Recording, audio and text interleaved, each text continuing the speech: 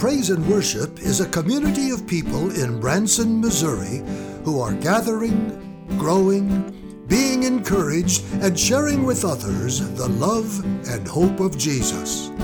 Learn more online at branson.church. In this discussion of Ephesians, the whole series is called Unite. And it's based upon Ephesians chapter 1, verse 10, where it says, the Father's plan all along was to unite all things in heaven and things on earth in Christ. Now, you need to understand that all means all. And so if there's a thing, if there's a person, if there's a creature, if there's anything, God's plan was to unite us. There is no more, in God's categories, there is no more them. There's just us, because he is bent on uniting all. And how this plays out, how this happens, is on further display in today's message. You know, I want you to think back to your week this week, and I want you to ask your question. What would have changed if everyone and everything was united? What would change? Like, what would your experiences have been like as you know, like Monday? I know it was like, Mark, don't remind me of Monday, and I know there's another one coming tomorrow. But go back to Monday and just think, what would have been different if everyone and everything had been united? Tuesday, Wednesday, what would have been different if everything and everyone had been united? Because here's the crazy thing that's going to push us, and I would pray stretch us and grow us today, is that the Lord God Almighty is calling us to participate in making that happen. How? Well, let's take a look. Our first scripture is verses 14 to 15 from Ephesians chapter 3. And this first verse is where Paul's hearkening back to what we learned last week. And our little subtitle there is Gospel Church. And it's two words that we need to see as they unfold in this context. So he's saying, for this reason. What reason? The reason is the thing that he's referring to, if I can spit it out, is that God Almighty is working through the church, through the gospel, to bring his manifold wisdom to everyone, especially the powers and the principalities. So he's saying, God is saying in his word that the church's job is to make the manifold wisdom of God known to all, including those who claim, who pretend, who try to rule this earth, because they have been dethroned. Jesus sits at the right hand of the Father, which is a language that means, I don't think he's sitting. It's like we talked to the grind last night. He's actually standing, because the Apostle Stephen saw him when he was being martyred, standing at the right hand of God the Father. But it's all language which is meant to say he is in authority. He's in charge. He said right before he ascended into heaven, all authority in heaven and on earth has been given to me. Therefore, I want you to go and make disciples. I want you to baptize people in the name of the Father and of the Son and of the Holy Spirit. And I want you to teach them everything I have. And most of our English Bibles say commanded, but it is tereo, which means this idea of guarding and keeping everything. All of his words, not just his commands, but to hear his voice, to hear everything he said. Like when he said to the woman caught in adultery, where are your accusers? Because he asked, anyone who has the first stone, throw it. Anyone who has no sin, throw the first stone. And no one could throw it, because we all are equal in our brokenness. So it's for all of these reasons. This is what Paul's talking about, is that for this reason, the fact that the church is here and our job is to proclaim the gospel, to tell everyone it's going to be okay. Not only going to be, but it is, because Jesus loves you. He loves you. Even you, even me. And he says, for all of this, I bow my knees before the Father, from whom, there's an interesting statement here, from whom, how many families? Every family in heaven and on earth is named. Every single family on earth derives its name from the Father. He is our lineage. So sometimes I will say, it's silly to say that all humans are God's children. And I'm like, oh, is that so? It's really, I don't think it's silly. I think that's what the Bible says. Every single person who has ever been born on the planet Earth derives his or her name from the Father. That means they are family. It means we are family, no matter what. Now, is the family broken? Yep. And many of us have lived many experiences in our own families to say, yep, we know what it's like to have a broken family. Things don't go the way they were intended to go, and now things are a mess. And right in the middle of that, this is where he is bowing his knees. The Apostle Paul, carried by the Holy Spirit, to pray for you and for me, to pray for Ephesus, but also all Christians. Take a look at verse 16. Here's the prayer. He prays, that according to the riches of his glory, he may grant y'all, to be strengthened with power through his Spirit in your inner being.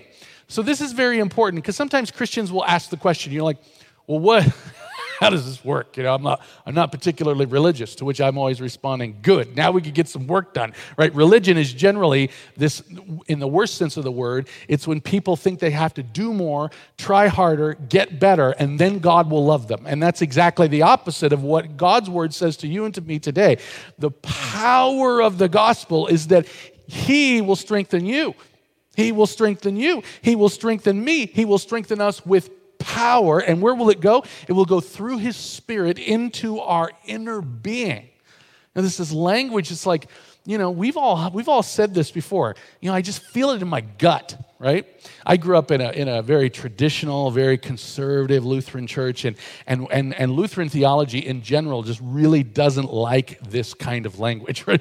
We don't like to talk about feelings at all. We want to talk about objective truths that are outside of us, right? And I understand that, and I appreciate that because that's what the gospel is. Jesus died for you, whether you feel it or not. But every once in a while, we don't want to swerve the car so hard from one ditch to the other that we miss this powerful gift. When God gets involved in your life, you're going to feel him. Now, to be sure, there are days when we don't feel him, and that doesn't mean he stopped getting involved in our life. Remember, this is a prayer. This is the Apostle Paul praying that we would be strengthened with power through his Spirit in our inner beings. This is a fact. It's not a feeling.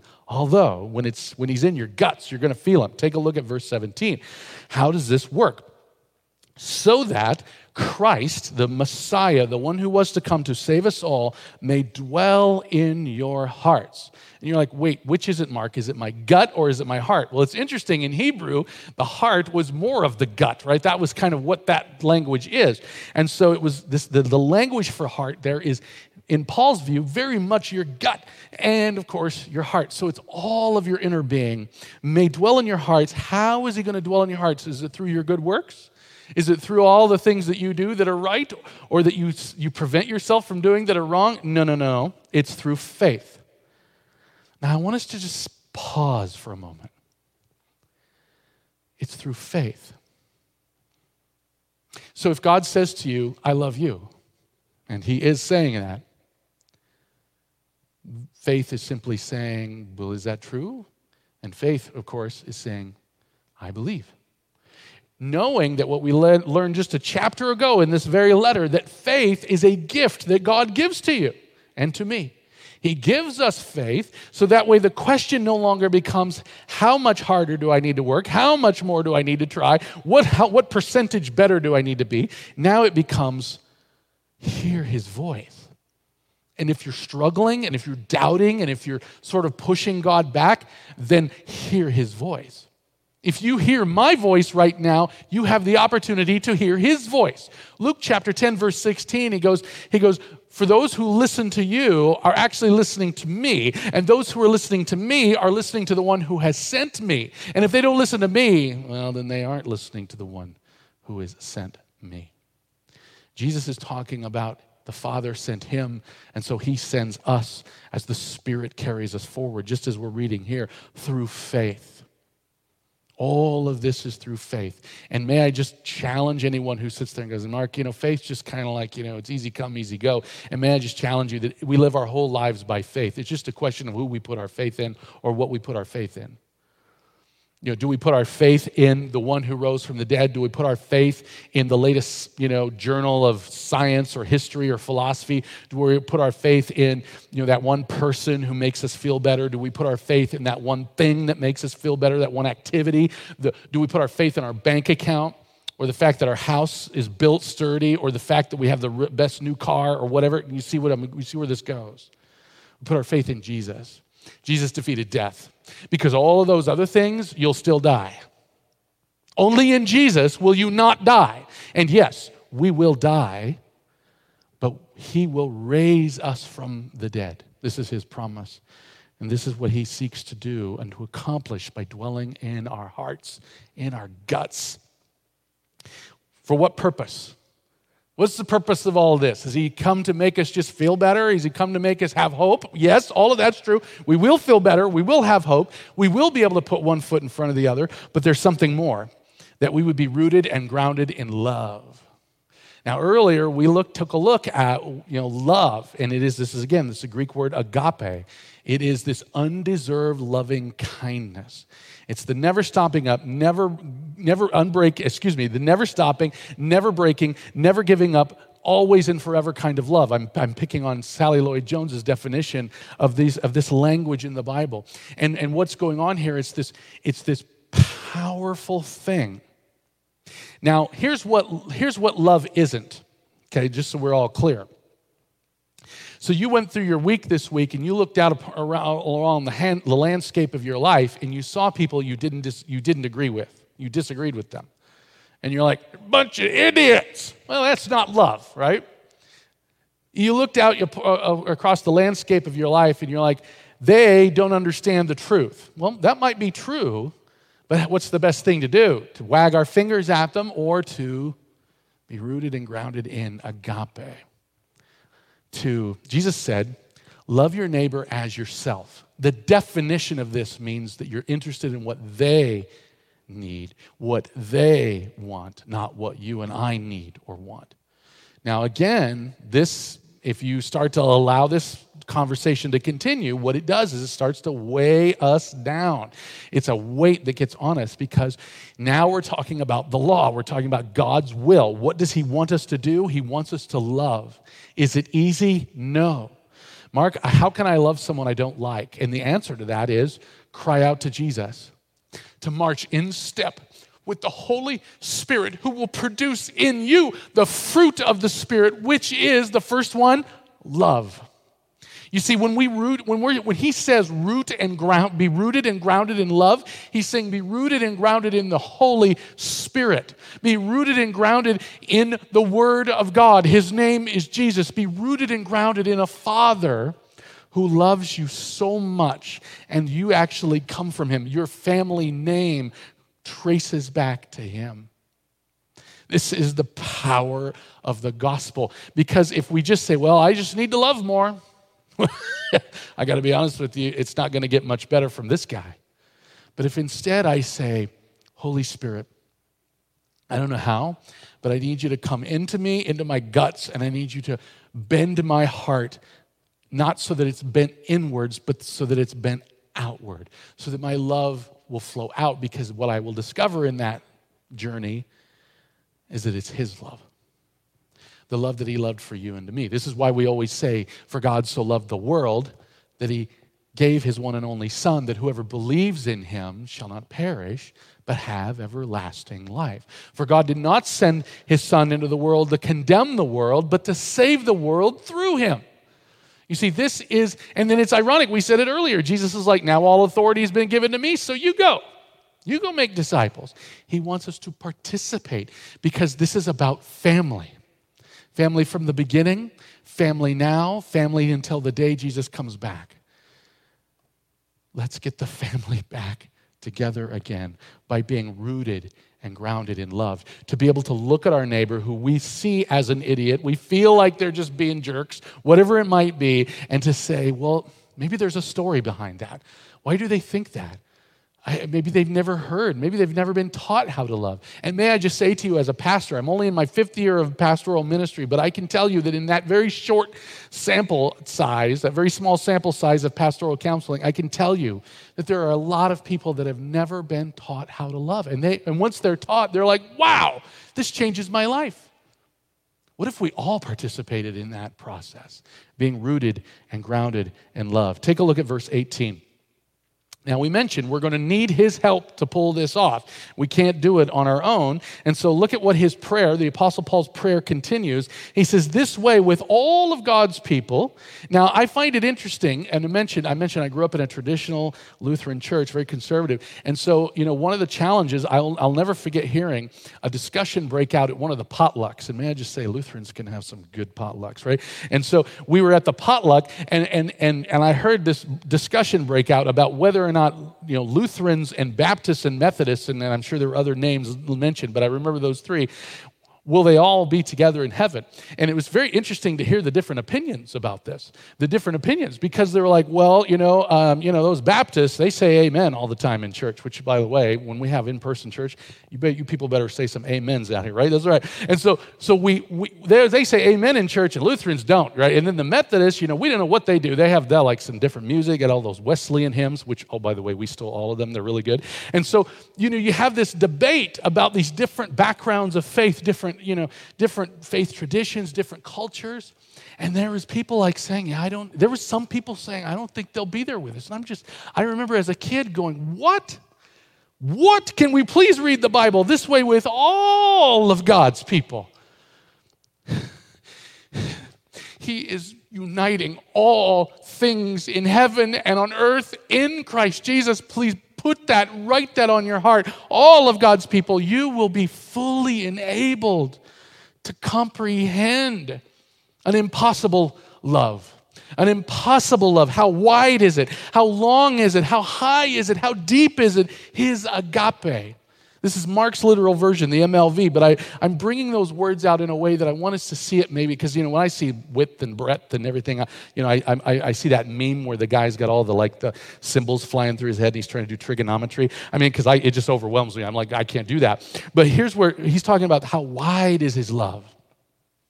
His love is wide. You can make the sign of the cross like Jesus on the cross. It's that wide, as far as the east is from the west. How long is it? And here I'm reminded of this idea of long suffering.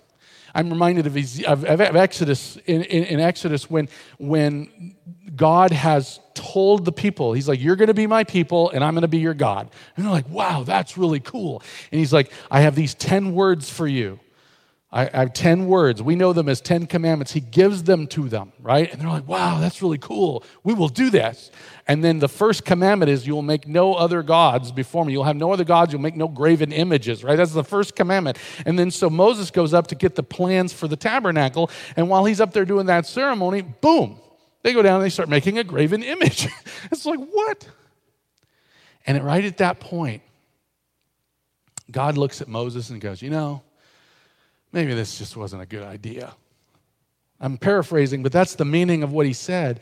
And then Moses was like, wait a minute, pal. It was your promises. It was your promises. You promised that you would restore Abraham.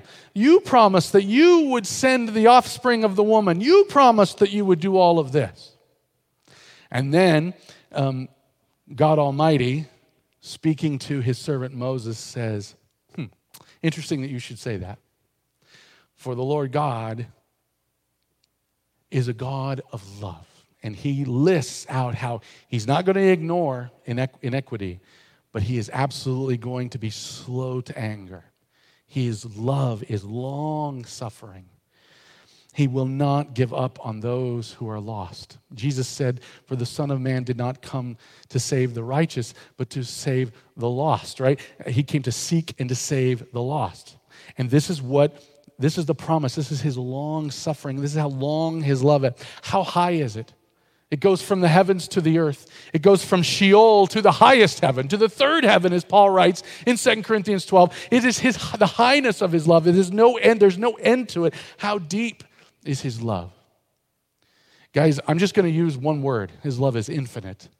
There's no beginning and there's no end. And this is who Jesus is. This is who the Father is. This is who the Holy Spirit is. The Trinity is the ultimate unity of community expressed through love. And he loves you and he loves me. And Paul's prayer is that you, with all of God's people, will be fully enabled to comprehend this reality, so that we would never have a conversation at a potluck, at a Christian potluck, about who may or may not go to heaven based upon our standards that we invent. But instead, that we would be like, of course, all who call on the name of the Lord will be saved. Take a look at verse 19. So he enables us, and then he fills us, right?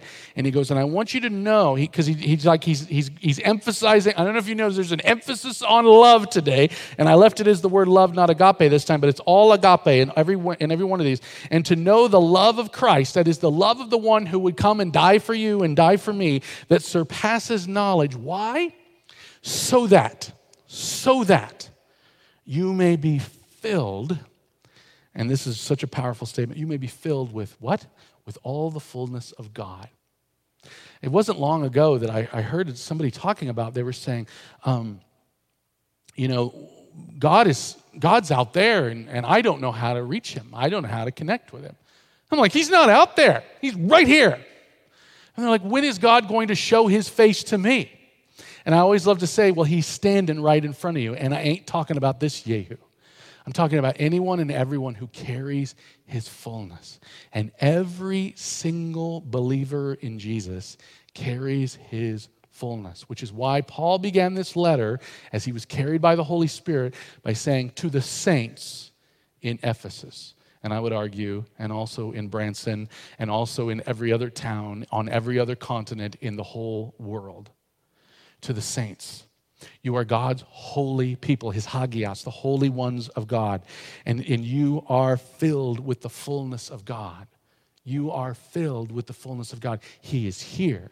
And if you're ever wondering, why don't you see him, get on your knees and ask him that question. Lord, I don't feel your presence. I don't see you. What's going on? And he will come to you and he will answer your prayer. God doesn't sit there and go, well, I don't think this time. I'm not in a good mood today. Check back tomorrow. That's not God. That's what a human would do. But this is the God who wants to unite heaven and earth in Christ so that you may be filled with all the fullness of God. Our concluding passages are verses 20 and 21. The all-surpassing power.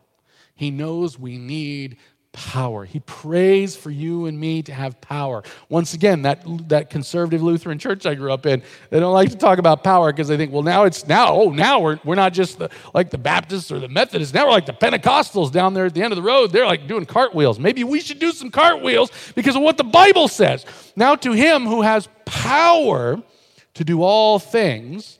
Everybody's like, are you serious? Do we need to do cartwheels? No, we don't have to do cartwheels. You don't have to. If you want to, though, it's okay. To the power to do all things way beyond, this is Mark's literal version, way beyond anything we could ever ask or imagine, according to his power working in us, to him be the glory in the church, which I find is very interesting because he's not talking about a building. There weren't any church buildings for 400 years in Christianity. In the church and in Christ Jesus. Do you see what's going on? In the church is his people. And of course, in him, the Lord himself, which of course he dwells within, because he is here to unite all in him. Things in heaven and things on earth. Where is heaven?